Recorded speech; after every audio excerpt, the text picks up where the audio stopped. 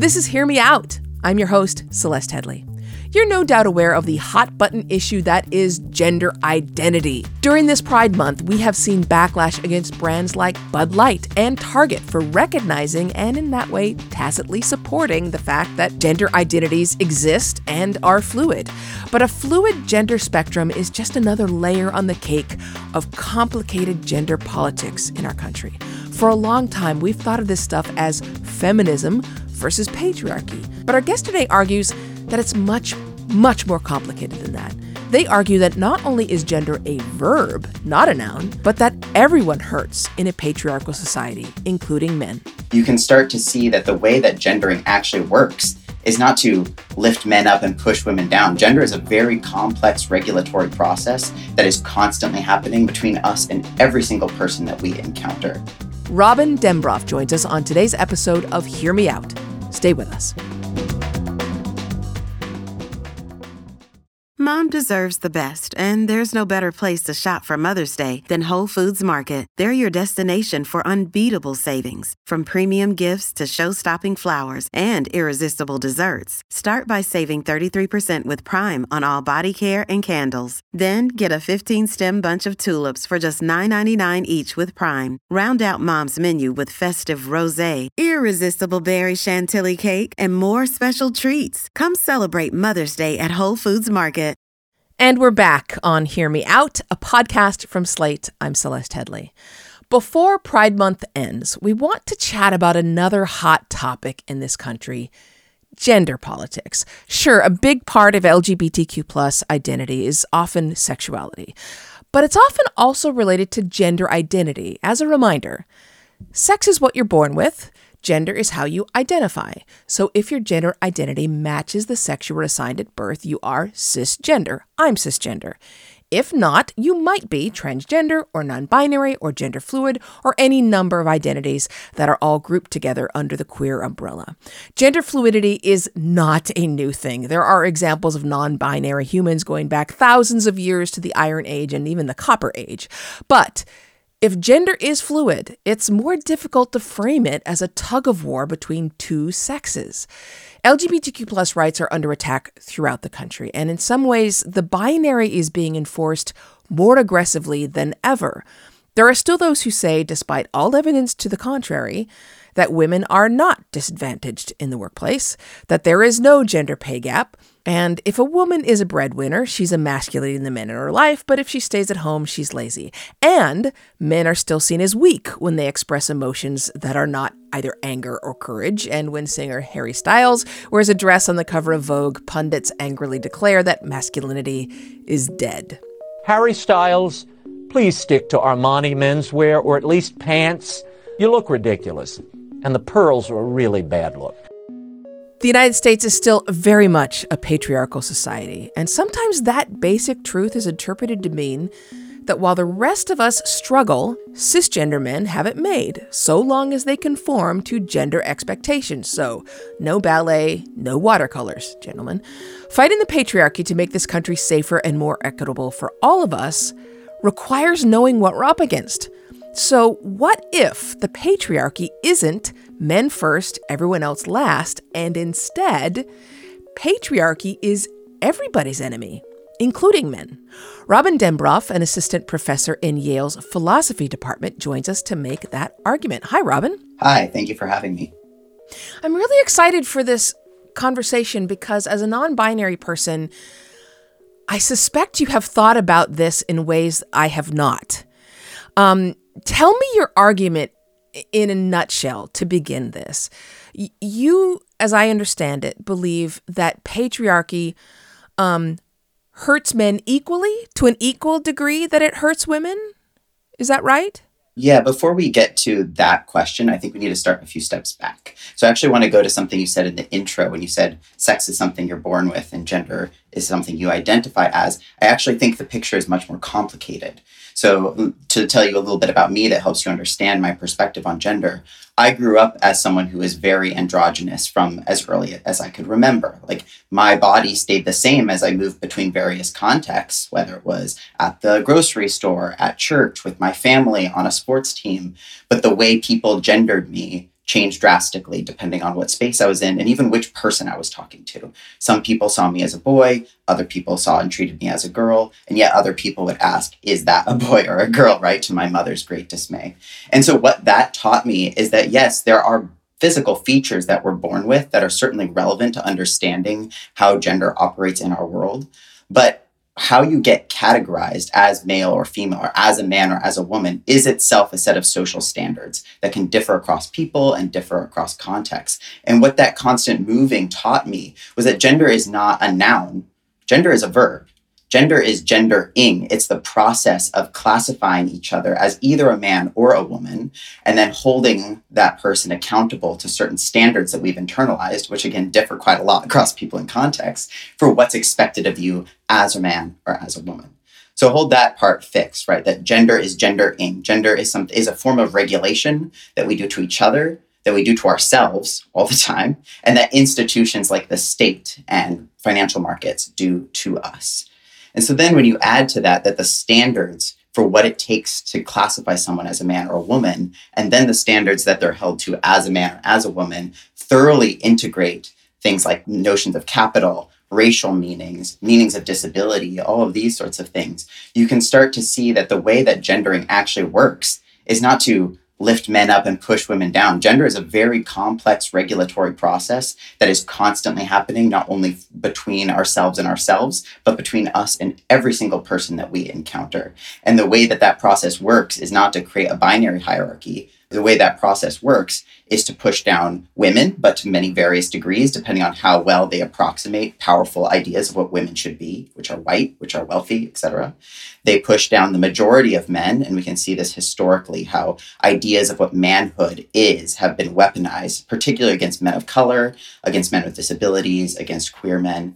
And what this process actually does is lift one very small group to the top, which is a group I call real men, which is the group of institutional elites who most closely approximate our most powerful ideas in our society of what men are and what men should be. Describe that group, this tiny... First of all, I totally get that there are some among our listeners who are maybe not keeping up here. We are talking about gender and sexuality and society in ways that are maybe new to some people, and that's okay. Totally. That's okay. Totally all right, because all the things that you're talking about are to some people very new ways to think about it. And in many ways, that's exactly why you're talking about it this way, because we've all been trained in a certain way to view gender and sexuality and society and culture. And this is kind of the work that you do, is saying it doesn't have to be thought about this way. So that's okay if you're feeling like you're lagging behind. It's all right. But can you describe this group that you call the real men? What does that look like? I think that real men are, in effect, the billionaires, the wealthy male billionaires of the world who have amassed the world's wealth and used many different kinds of ideas to justify and reinforce that economic and social inequality. And gender is one of their main sets of ideas that they use to justify that inequality and to create division against everyone below them so that they don't actually address the income and social inequality. Okay. So with that said, in terms of clarifying what is meant by gender, let's go to the argument about patriarchy. And what I asked was whether the simple description of your view is that patriarchy hurts men to an equal degree that it hurts women. Is that accurate? I don't think that the groups men and women have the kind of uniform experiences of gender that would allow us to make that kind of comparison. So, for example, it's true that white men earn more than white women in the workplace, but white women earn more than both Black men and Hispanic men in the workplace, right? Their median hourly wage is actually higher. So when we talk about the groups men and women, we're talking about groups of people who have such vastly different experiences of being a man or of being a woman that I don't think it makes sense to use those two groups as a men versus women comparison. So you don't think that it's at all useful to talk about gender, even as a research topic, to talk about sexual harassment or sexual discrimination in the workplace? Oh, I absolutely think we should talk about those things. I just think that we are not getting the picture right if we pretend that sexual harassment and so on only affects women or affects women equally or affects men equally, right? Actually, the statistics about who experiences these things in the workplace, in prison, all these contexts is much more complicated than a binary picture would suggest. But that's sort of like the issue with any statistics, right? I mean, no statistic refers to an individual. They always refer to averages. I mean, in order to get any kind of picture of a demographic, you're going to get a picture of an unreal person. I mean, we're identifying trends, right? So when we talk about trends within the workplace, or we're studying any kind of discrimination or prejudice, we're always talking about the aggregate. We're never talking about specific people. That's sort of the nature of the study, right? Yes, you have to aggregate to do studies, but what I think is true of gender is that the way gender works, which is a form of, again, controlling or regulating people based on our ideas about manhood and womanhood, those aren't ideas that create a binary hierarchy. Actually, one of the most, I think, victimized group by those ideas in our country is Black men. I mean, and obviously Black women. I'm not trying to do a comparison here, but the fact that more than 1 in 4 Black men are incarcerated in our society is not a irrelevant question to the question of what gender does in our society. The positioning of Black men as hypermasculine, as predators, as criminals, all of these things, in order to justify a carceral system that takes them out of the workforce and gives an economic surplus in doing so to white working class men. That's part of the way gender works. It also has to do with the competition of manhood between white men and men of color, and the fact that white men are trying to hold onto their place as higher in the hierarchy of manhood than men of color. So what I'm saying is that the dynamics of gender are not something that happen only between men and women, and nor do they happen only in one direction between men and women. See, for example, the history of white women being complicit in taking part in lynch mobs against Black men, right? Those are gender dynamics that are happening between men and women, but actually the power dynamic is flipped because of the way that gender works. Yeah, I guess we'll take a break in just a few minutes, but I wonder how much of that is patriarchy.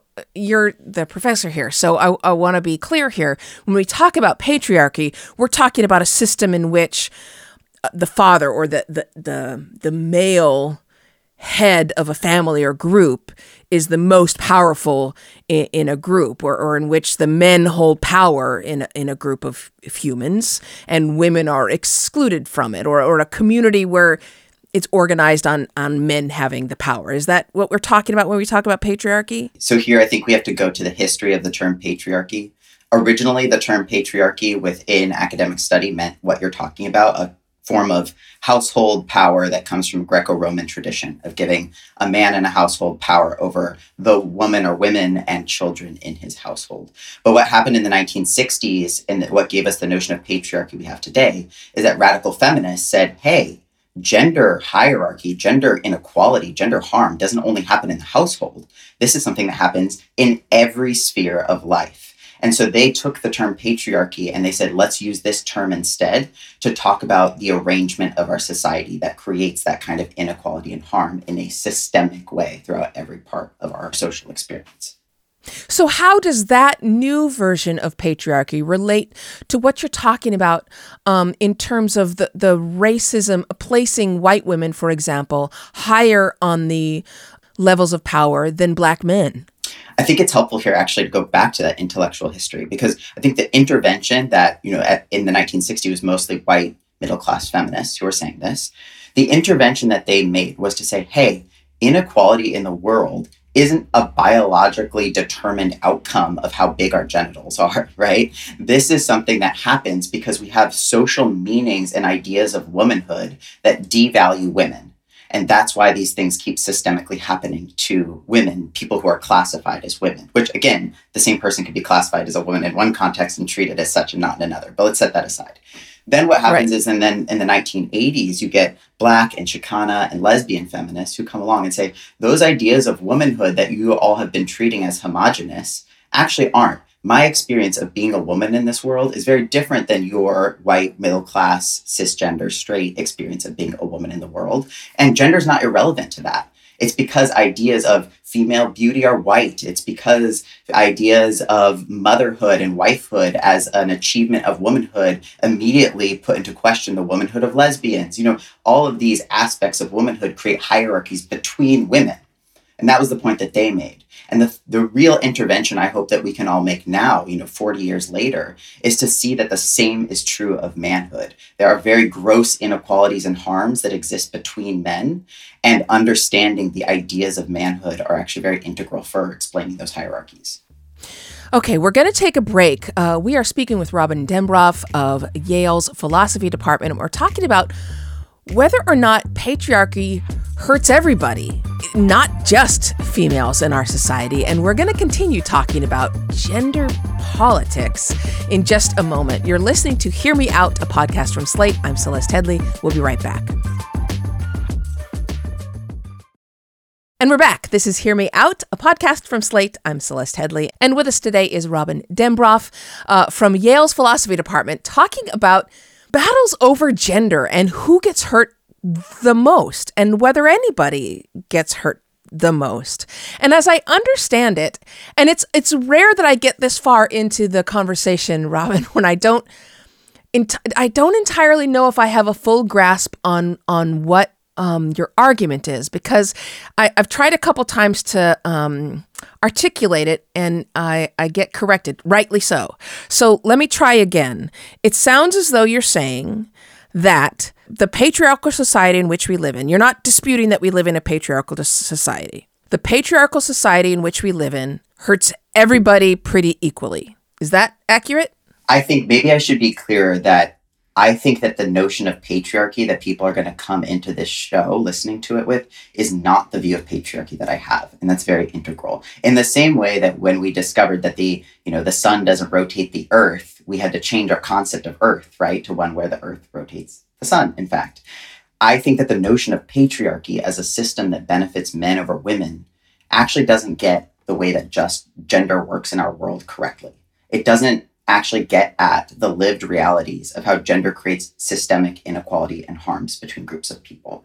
And when we actually look at what is that system, what is the system that creates systemic gender inequality and harm, it is not a system that puts men over women. It's a system that actually is designed to keep the most elite and wealthy men in power over everyone else. But it's really difficult for me to get away from the fact that everyone else, I mean, yes, it is correct that everyone else includes Black and brown people. It includes members of the LGBTQ plus community. Absolutely. But there are specific prejudices and there are specific discriminations that apply to those who are seen in society as female. I mean, there are specific things that relate to somebody who is Black, for example. But if you say, let's look at the African American experience in the United States, there is a different experience among Black women than there is for Black men. And so it's hard for me to think that we're talking about sort of that we can set aside the gendered experience of patriarchy, because there very much is a difference between the female experience of patriarchy as opposed to the male experience. Absolutely. I 100% agree with you that there is a difference. What I disagree with is that difference is one that always benefits men over women. I also just think that that's not it's not a men versus women process. So let me tell you a story, actually, this might help. During Reconstruction in North Carolina, white wealthy elites at the time had their power challenged by the fact that now Black men were citizens and could vote. Yeah. And so what they did was they intentionally created a campaign around what they called the best man. And they said the best man is a meritocratic ideal. It's just like the goodest man, right? The real man. Yeah. And you have to be a best man in order to deserve to hold public office. And then what they did was they described the best man in this campaign as things like economically successful, charitable, leaders in their religious Protestant communities. They created standards of merit of manhood that encoded race, that encoded class. And this allowed them to say that Black men were not deserving of political enfranchisement because they were not the best men. And what I'm saying is that that is true at so many different levels of our society. When we actually subject to scrutiny our ideas about what men and women ought to be like and how they get treated as men and as women, we start to see that what we might have thought were separate discriminations, like race or like class, those are actually built in to the way that we treat each other as women and as men. There's so much true in what you're saying, but I will say this in that within, say, for example, the African American community, there is so much sexism. There is so much gender discrimination between Black men against Black women, and going back even to the days just after the Civil War. And, you know, even as recently as the civil rights protests that came from the organizational skills and history of Black women's organizations. And of course, all that we know in terms of history were these Black men who stepped forward and in many cases refused to allow women to take leadership positions. There is so much gender discrimination among that community that it's very difficult to ever separate that out. Is that what you're saying? Is that No, I definitely don't think we should separate that out, right? The ways that we do patriarchal gender to each other, which includes the kinds of things that you're talking about, but also includes, right, white women falsely accusing Black men of rape in order to get them lynched, right? These are all part of the way that gender works. And punching down is one of the most central practices of masculinity, right? Like manhood in a patriarchal society is about having power over women and having power over other men. And this kind of punching down in order to solidify one's own status as a man is something that men are taught to do in a patriarchal society. What I don't think we should conclude from that is that therefore what this entire system creates, when we look not just at the relationships between Black men and Black women or white men and white women, but we actually step back and look at how gender constructs the relationships between all sorts of different groups, we start to see that when we narrow in to just these kind of very small comparisons, we're missing the bigger picture about the actual structure of inequality that this system creates. Okay, so we're going to take a break real quick, but I would be remiss if I didn't address what is going to be on some of our listeners' mind, which is the issue of testosterone, which they're going to say makes men more prone to violence and more aggressive behavior, and therefore makes a difference in the way that they encounter not just women, but everyone else in society. What's your response to that? I would suggest that people read the book called Testosterone, an unauthorized autobiography by Rebecca Jordan Young and Katrina Karkazis, which completely debunks that. It's a really good book. I recommend it also. I'm Celeste Headley. You're listening to Hear Me Out, and we are talking to Robin Dembroff from Yale's philosophy department. We're talking about gender. We will be back to talk about this more in just a moment. Stay with us.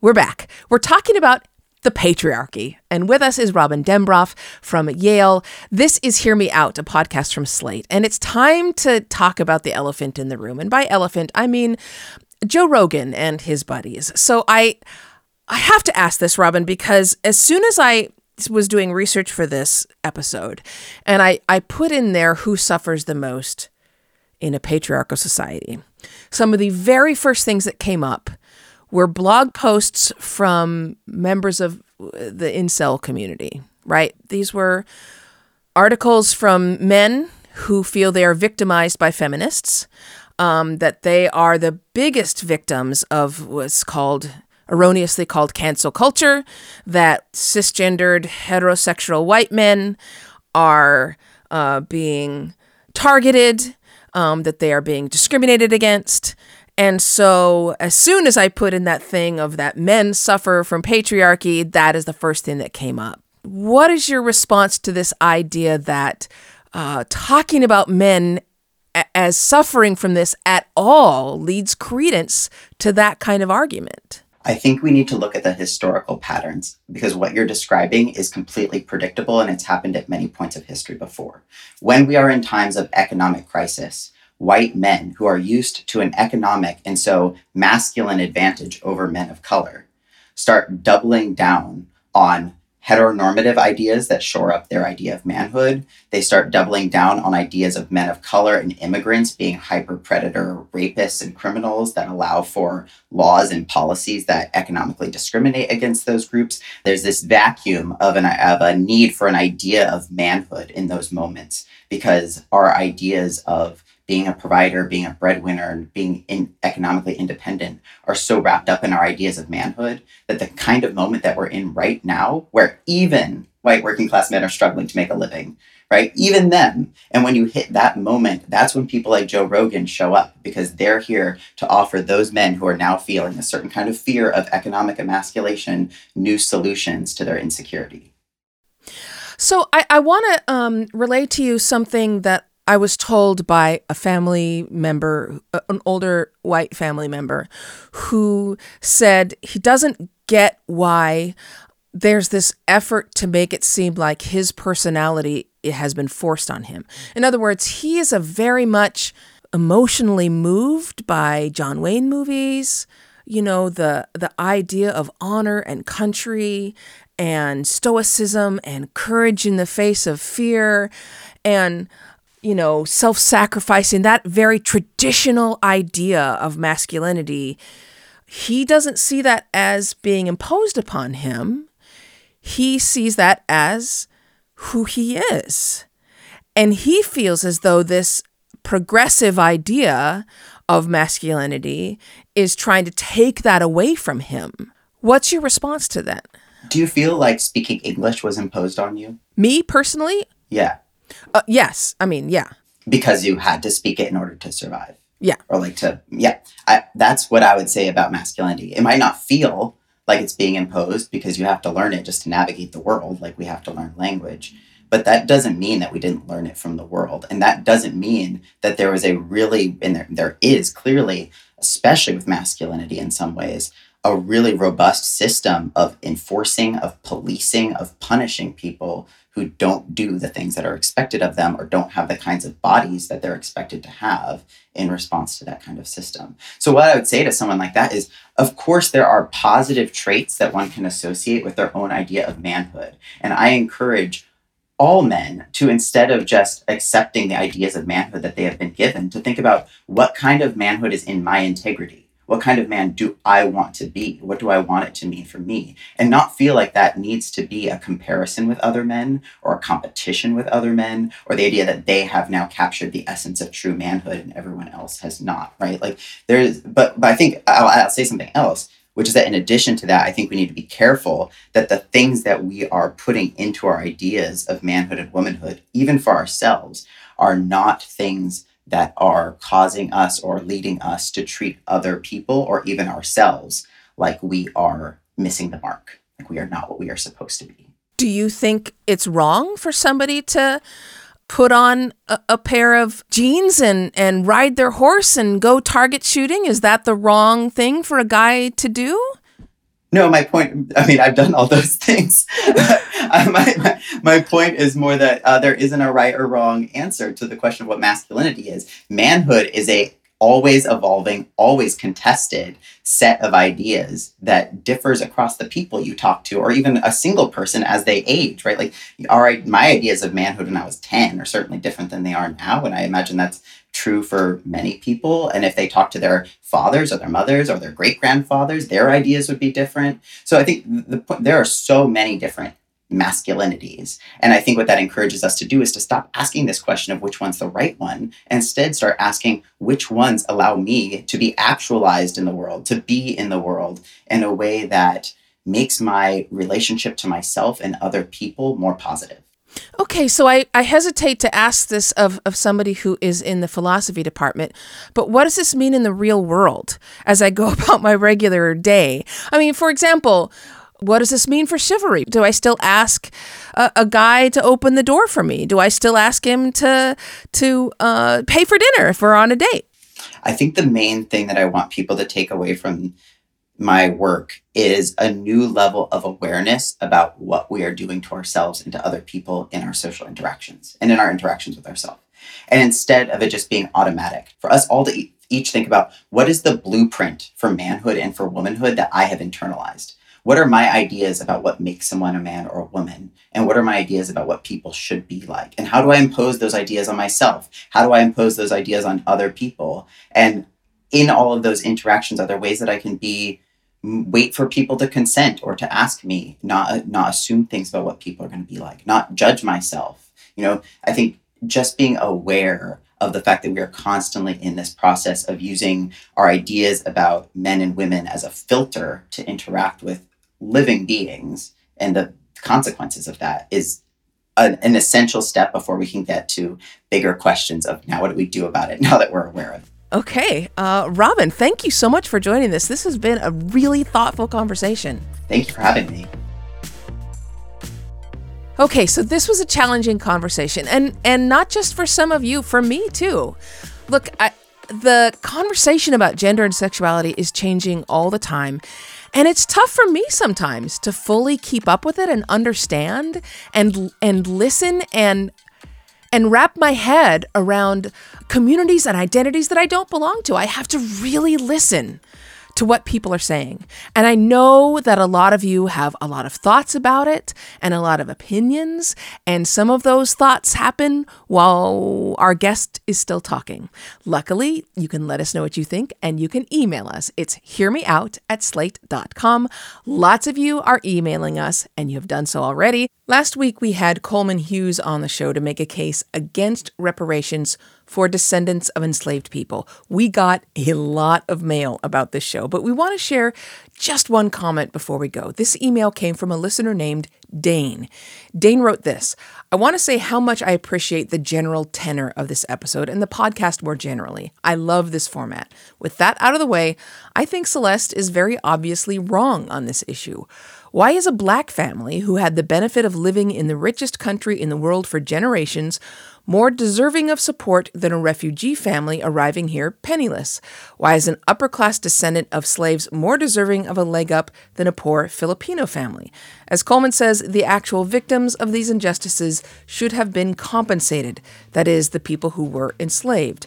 My family arrived in the U.S. 35 years ago. None of them participated in or profited from slavery, redlining, you name it. So why are we on the hook to pay for these reparations?